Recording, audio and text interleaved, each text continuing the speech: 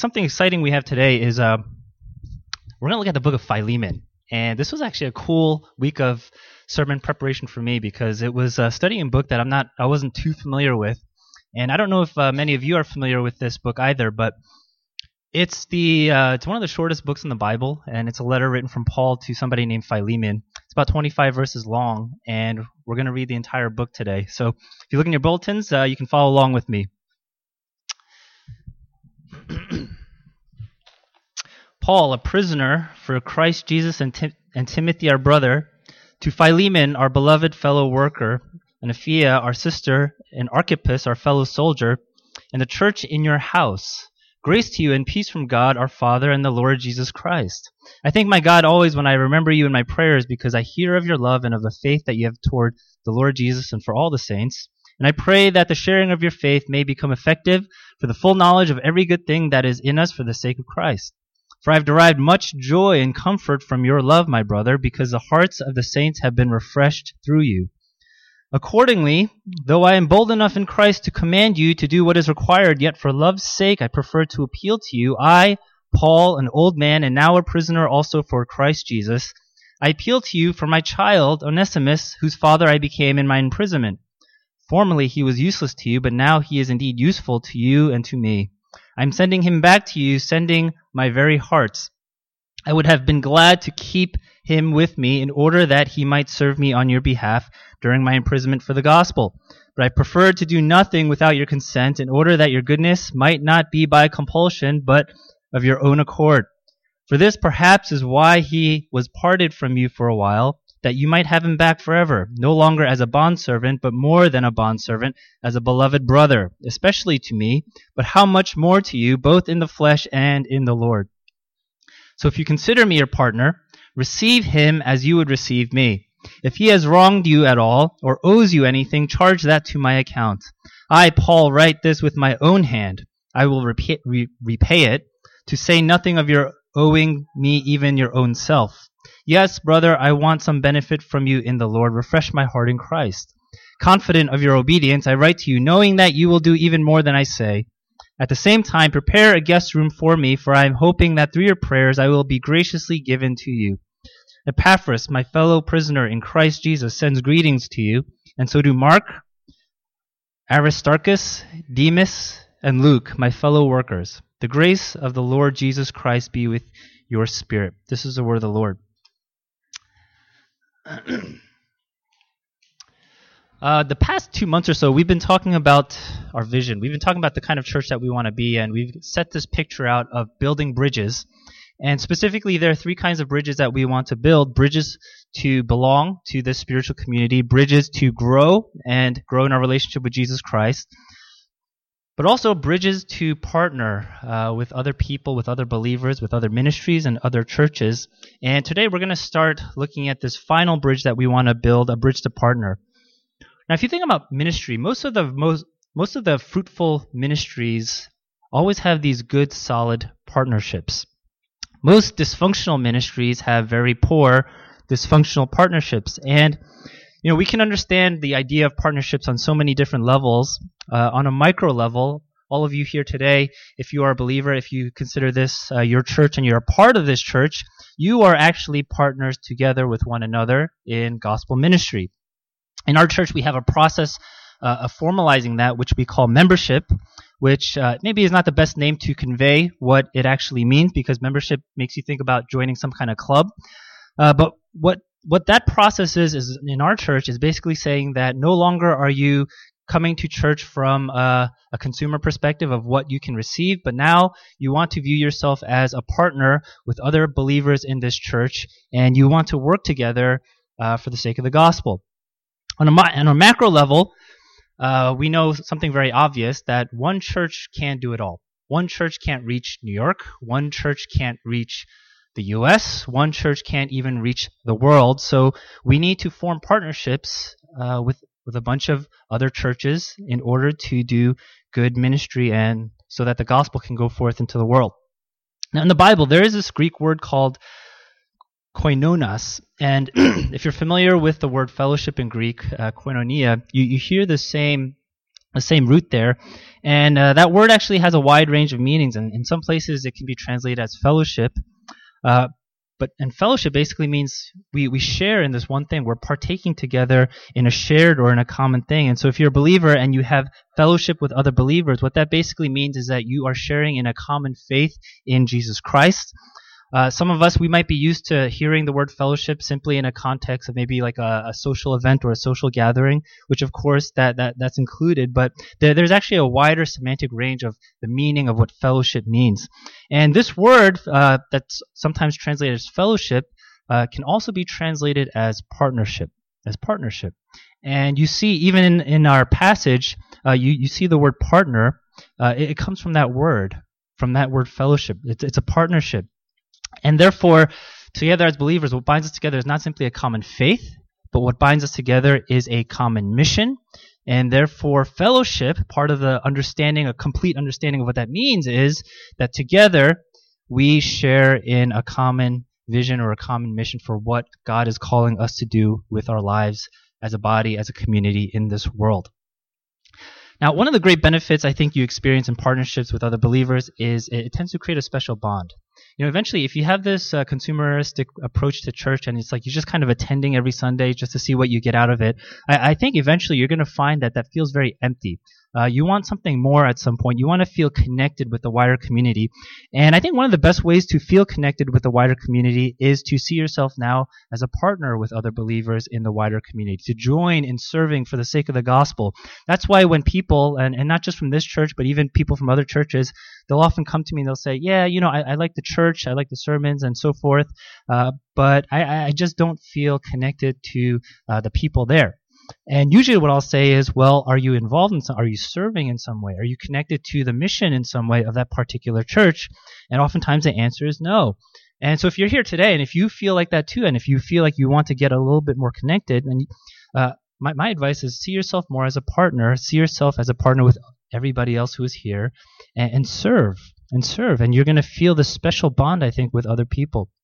Now, we're going to talk a little bit more about that in a few weeks, but today, here's what I want to do. I want to think about the bigger picture with respect to partnerships, because we are a church in New York City.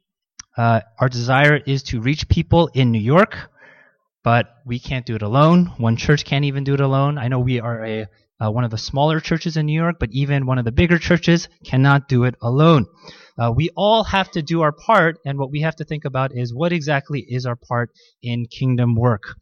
And that's why we actually need a lot of churches. We need a lot of ministries in New York. Every church is as unique as the people who make up that church. I've said this in the past that a lot of times that churches want to make themselves feel very distinct with like branding and say, we're very different from other churches because we do X, Y, and Z. But I think, in my opinion, at the end of the day, every church is pretty much trying to do the same thing in terms of making disciples. And the best way to think about what makes a church distinct is not how it's branded. It's not the logo. Ultimately, it's the people that make up the church, right? We're a very distinct church from other churches, not because we're trying to do something that's radically different from other churches, but all of you come together. All of you are unique. The combination of all of you are unique, and therefore the work that we can do is unique, and we have to figure out what that work is and be faithful to that task. Now, we're not just concerned about New York, though, right? We're concerned about the gospel going into the world, into other countries, into other nations that haven't been reached with the gospel, into places like Asia or Africa or South America or even the Middle East. And so partnerships are important there as well, because there are churches, there are missionaries, there are people out there who are trying to do that. And it's very important to form these partnerships if we want the gospel to really go forth into the world. There's a lot more I think I could say on that, but here's what I want to do. I want to actually jump into this passage because I think it teaches us a lot of important things. And there is so much in here that it says. As I was meditating upon it, I was like, I wish I could say this, but it doesn't quite fit. I wish I could say that, but it doesn't quite fit. But let's look at this passage. Now, as I said before, I don't know if you've ever read the book of Philemon, because it's not one of those common books that you read or that you hear from. I wouldn't even be surprised if maybe some of you have never even heard of this book. But essentially it's a short letter written by the Apostle Paul to somebody named Philemon, and he is addressing a very specific matter. I wouldn't say it's a private letter. I think it's a public letter, but it's addressing a very personal subject. Philemon, he owned a bondservant, which is kind of, in the ancient world, it's like an indentured servant by the name of Onesimus. And although we know that we know something about Onesimus, for example, we know that he ran away from Philemon. We don't exactly know the reason why he ran away. Some people guess that maybe Onesimus caused some kind of damage, or maybe Onesimus stole something. We don't really know, but we know that he ran away from Philemon. And somehow along the course of the way, Onesimus, as he's a fugitive, as he's running away, he somehow runs into the Apostle Paul. Some people think maybe they shared a prison cell together. Who knows? Paul comes into contact with Onesimus, and through that relationship, Onesimus eventually becomes a believer. He becomes a Christian.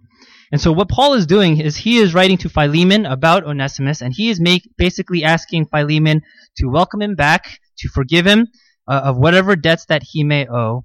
And that's essentially what this short letter is about. When I first introduced this idea or this picture or this vision of bridges back in January, we looked at a passage from 2 Corinthians chapter 5 where Paul talks about a ministry of reconciliation. And that was a very important passage to look at because if you look around, what we said is the world is very divided. Very, very divided. People are divided by politics, people are divided by race, people are divided by class. The world is very broken. There's a lot of broken relationships everywhere. There's broken families and broken marriages and broken friendships and broken work relationships. And there's even, of course, broken churches. But since the gospel is a message of reconciliation, as Paul says in that passage, it gives us the power and the resources to be able to pursue reconciliation. Not to be a cause or a source of division, but to actually be a resource for bridging, for bringing together, for bringing unity. And so if 2 Corinthians 5 is kind of like Paul's theology and statement of reconciliation, maybe a little bit in the abstract, I think what Philemon is and what Philemon does is it's a ground level example of how Paul understands what he writes in 2 Corinthians 5. And what I want to do today is I want to look at this issue at hand, or I don't want to look at this issue at hand specifically, but I want to actually kind of understand the framework in which how Paul thinks in which he can address this issue. And I think what emerges is the importance of partnerships. So there's three things I want to point out. First, the nature of partnerships. Second, the potential of partnerships. And finally, the engine behind fruitful partnerships. So first, the nature of partnerships. Now, partnerships can generally go in one of two ways, right? They can either be a source of great encouragement, or they can be a source of great heartbreak and great discouragement. If you look in verse 7, we see that Philemon, he is actually a source of great encouragement to the Apostle Paul. Paul says this, how he derives so much comfort and joy because of Philemon's love. And the reason for that is because Philemon, he refreshed the hearts of the saints, which means he refreshed the hearts of other believers. And I think one of the reasons why Paul was so encouraged by Philemon, not only because Paul was like maybe a spiritual father to Philemon, and Philemon came to Christ through Paul, but Philemon was also a very generous person. We can assume that he was probably affluent. He had some money because one, he had bondservants, he had people serving him, but two, he also owned a house, and if you look at who the letter is addressed to, it's the church that meets in his house. So he must have had some money in order to house the church, but his generosity and his hospitality and his ability to do all of these things and partner in gospel ministry was a great encouragement to Paul. And I think what we get out of that is sometimes we underestimate how our desire to partner in the gospel can really serve to encourage other people. I'm always encouraged when many people here are serving to partner in the gospel and do different things. I'm always encouraged when Allison and Alicia, they plan an outreach and relief bus. I was encouraged a couple of weeks ago when Rose and Jean planned a women's brunch. I'm encouraged when I hear these conversations talking about, what can we do as a church to reach out to people in New York? And I find it encouraging because it's saying, God is moving in people's hearts. God is giving people the heart to reach others. And it is an encouragement to me when I hear those kinds of conversations because it means you and we are all together partners in the gospel. But it's also encouraging, I think, to hear people from other parts of the city, other parts of the world, share what God is doing in those places as well. Isn't it encouraging when somebody comes and from another country and says, these are the things that we are seeing God doing in this country, in this place, and these are the things that God is doing in this church, and this is the kind of revival God is bringing to these people. And we hear that, and we are mutually encouraged by it. You see, these kinds of partnerships are important because they have a benefit of mutual encouragement. By the way, that's why I do encourage all of you, if you can, if you have the time, if you have the ability, to participate in these mission trips, one that's taking place in the summer. And it's not necessarily that we are going to go and we are going to bless people and do all of these amazing things. What oftentimes happens is we are the ones who receive the greatest blessing because we get to see what God is doing in other parts of the world, and it has this ability to really energize our faith and encourage us. And so even for that purpose and that reason alone, I would encourage you to try to see what God is doing and participate in these short-term mission trips so we can start these partnerships not only with other churches in the city as we go together, but to have these partnerships with what people are doing all over the world. And we'll find that we're going to be greatly encouraged by that. Now, on the other hand, partnerships can also be discouraging, right? And I think we have to be realistic about that and sober about that. In verse 24, Paul mentions somebody, one of his fellow workers, Demas. And maybe you don't know who Demas is, and I guess it's a little bit debatable, but if this is the same Demas that Paul mentions in 2 Timothy chapter 4, then this is somebody who used to be a fellow co-worker with Paul, but who eventually abandoned Paul because what it says in 2 Timothy 4 is because he fell in love with the world, the present world. It's hard to know for sure what happened to him, but I think the implication is maybe he fell away because of the pleasures of the world. And so some partnerships won't turn out for the best for different reasons. Some partnerships will be a source of pain and discouragement. Now, I remember watching this video on some missionary work that was taking place, I think, in Eastern Europe. And the video was narrating all the amazing things that God was doing. But what I appreciate about the video is it ended, and the narrator was saying, as much as there is a lot of encouragement, and for every Timothy, meaning that for every encouragement, for every conversion, for every person who loves Christ and wants to serve Christ, he says there are 10 Demases. There are 10 Demases. Right? In other words, for every one encouragement, there could be 10 stories of discouragement as well, of people who abandoned them, people who turned against them. And I was talking to a missionary friend of mine who said, the hardest part about doing missions work is not necessarily ministering to the people. The hardest part about being a missionary is other missionaries. And he's saying, sometimes it's so hard because sometimes they leave the field, sometimes they turn against you, sometimes they're just a great source of discouragement. And so partnerships can have that effect as well. It can be a source of discouragement. And if any of you have served in this church for a long time, I'm sure along the way you've experienced that kind of discouragement as well. Nevertheless, even though it could be discouraging, partnerships are still crucial, so important for the sake of ministry. Why? Right? Why? And I think this leads to our second point, the potential that partnerships have. One of the potential benefits of partnerships is that it creates unity. Okay? It creates unity. Now, I know most people here will probably say, unity. I like the idea of unity. But if you've ever tried to create unity or maintain a sense of unity on the ground level, you know that it can be very difficult to do, very difficult to navigate. Sometimes there are these personality differences or philosophical differences or just different conflicts that happen. And unity can actually be something that is difficult to achieve. Now, traditionally, it's been theologically liberal churches who have sought unity amongst the churches, but that came at an expense of foundational biblical truths and doctrines.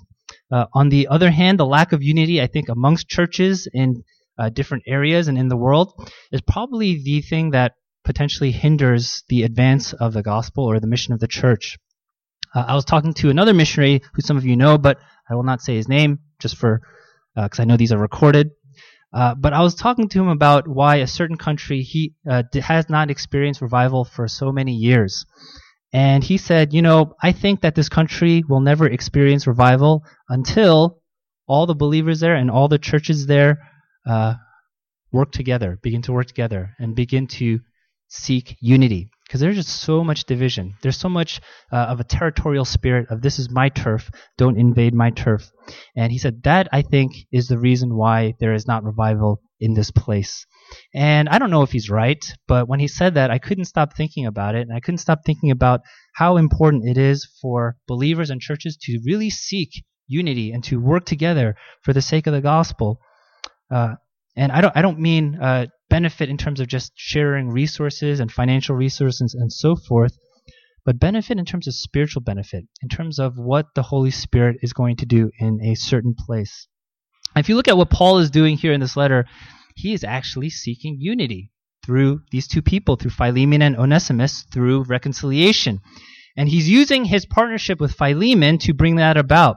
Look at what Paul says in verse 15. He says, "For this perhaps is why he was parted from you for a while, that you might have him back forever, no longer as a bondservant, but more than a bondservant, as a beloved brother, especially to me, and how much more to you, both in the flesh and in the Lord." Up until now, their relationship was defined by their roles. Their relationship was master, bondservant. Paul is now saying to Philemon, Onesimus is now more than just your servant, but he is now your brother in the Lord. And there is this little strange parenthetical statement in verse 11 where Paul says, he was useless to you, but now he is useful to me and to you. I don't know if you read that, you were thinking, what is that about? Well, Paul, he's just trying to be clever because the name Onesimus means useful. And basically he's telling Philemon, you might have thought that he was useless to you because he ran away from you. Maybe he did something to you. But he is now your spiritual brother and partner in the gospel, and therefore he is now useful to you. That means that in the Lord, there is no more division. There is no division of race, status, or gender. And it is essentially the application of what Paul says in Galatians 3:28, that there is neither Jew nor Greek. There is neither slave nor free. There is no male and female, for you are all one in Christ Jesus. Think about the significance of that verse for a moment. That the power in the gospel is really quite amazing because it can bring people of different races, different statuses, different genders. It can bring people together. Philemon and Onesimus, they occupy very different worlds and they occupy very different statuses in the world because Philemon, he is this affluent citizen, and Onesimus is this fugitive bondservant. And yet in Christ, what Paul is saying is that you are both the same in dignity and in status. You are both now brothers in Christ because you have both been adopted by Christ. And so when Paul says in verse 17, receive him as you would receive me, he's saying something very important. That Greek word is the same one that we looked at in Romans 15 when we talked about hospitality and welcome. And Paul is saying, show hospitality to Onesimus. Even though he might be someone different from you, even though he might be somebody who ran away from you, even though he might be someone who hurt you, receive him as you would receive me. That's an application of the gospel. That's an application of the ministry of reconciliation, to bring people together. People of all different backgrounds, people of all different places in life, people of all different statuses. Bring them together because now, together in Christ, you are all partners in the gospel. Finally, and this is our last point, what is the engine then behind fruitful partnerships? And I think Paul hints at this in verse 18. He says to Philemon, if he has wronged you at all or owes you anything, charge that to my account. Okay? If he owes you anything, charge that to my account. Think about what Paul is saying right there. Paul is saying if Onesimus owes you any kind of debt, if he owes you any kind of money, if there's something that he did that was wrong, if he broke something, if he cost you something, charge me. Don't charge Onesimus. And we think, why would Paul do that? Paul did it because he knows that is exactly what Jesus Christ did for him upon the cross. Philemon was supposedly a resident of the city of Colossae, and Colossians is a letter addressed to the church in that city. And in Colossians chapter 2, Paul says something very important about the cross and forgiveness. He says this, and you who are dead in your trespasses and the uncircumcision of your flesh, God made alive together with him, having forgiven us all our trespasses by canceling the record of debt that stood against us with its legal demands.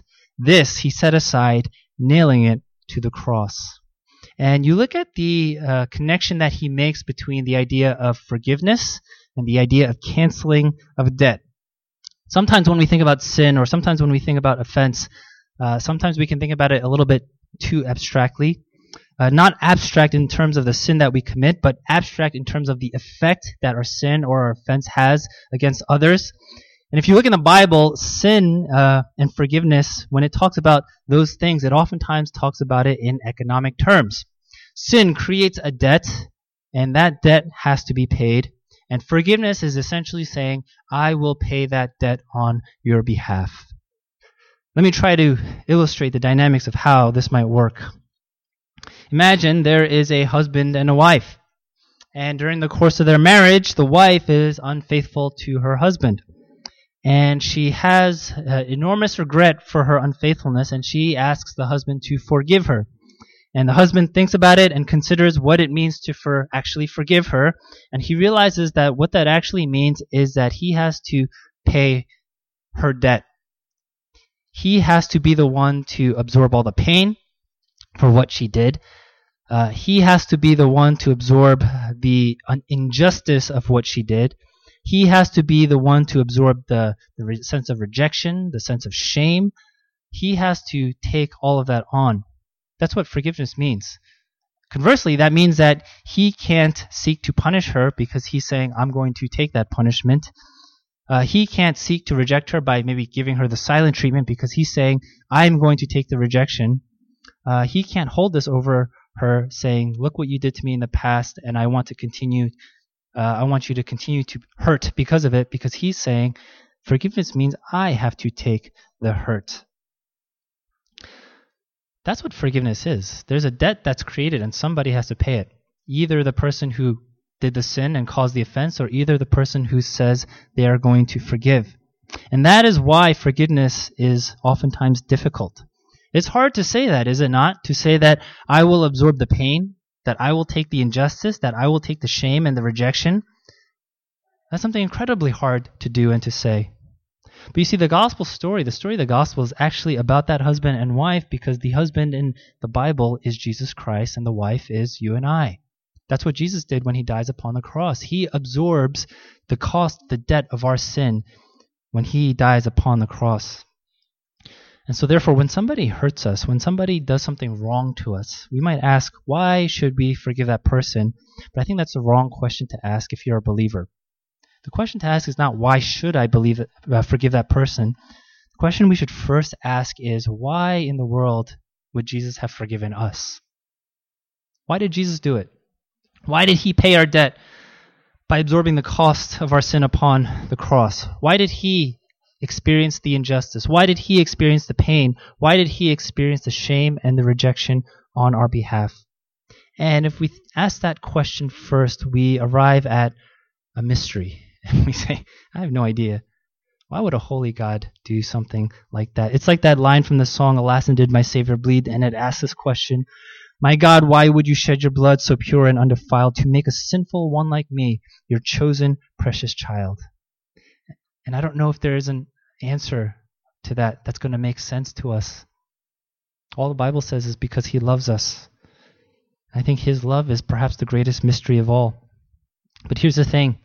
If that love is indeed true, if indeed God has shown us that love in Jesus Christ, if indeed Jesus Christ took upon and absorbed all the pain when he died upon the cross, doesn't that just melt any kind of bitterness in our heart towards a person who offended us and hurt us? Shouldn't it do that? Shouldn't that truth give us some sense of, how can I not forgive somebody when I've been forgiven so much? How could I not do it? Look what Jesus did. Doesn't that give us a sense of, I am so rich because Jesus did that for me. I am so rich in him. How can I say that I have nothing to give and nothing to forgive? See, this is ultimately the source of why we can forgive and how we can forgive. This is why even when partnerships go wrong and partnerships are dysfunctional, why when relationships are dysfunctional, why when Onesimus runs away from Philemon, this is why there's hope. That even broken partnerships can be mended together and made better. We have been given this great ministry of reconciliation. Jesus Christ has demonstrated upon the cross. He became sin on our behalf so that we might become the righteousness of God. And therefore, not only can we forgive one another, we can also pursue partnerships. And even when those partnerships go awry, we can still reconcile those partnerships. And when the world sees that and sees how rich we are in Him and how forgiving we can be because of Him, that is a beautiful thing. And I think people want that. I think people want to experience that. So let's be a people of bridges. Let's mend our broken relationships and our broken partnerships. Let's seek partnerships with others, because it is all for the sake of the gospel and the glory of our God. Let's pray together.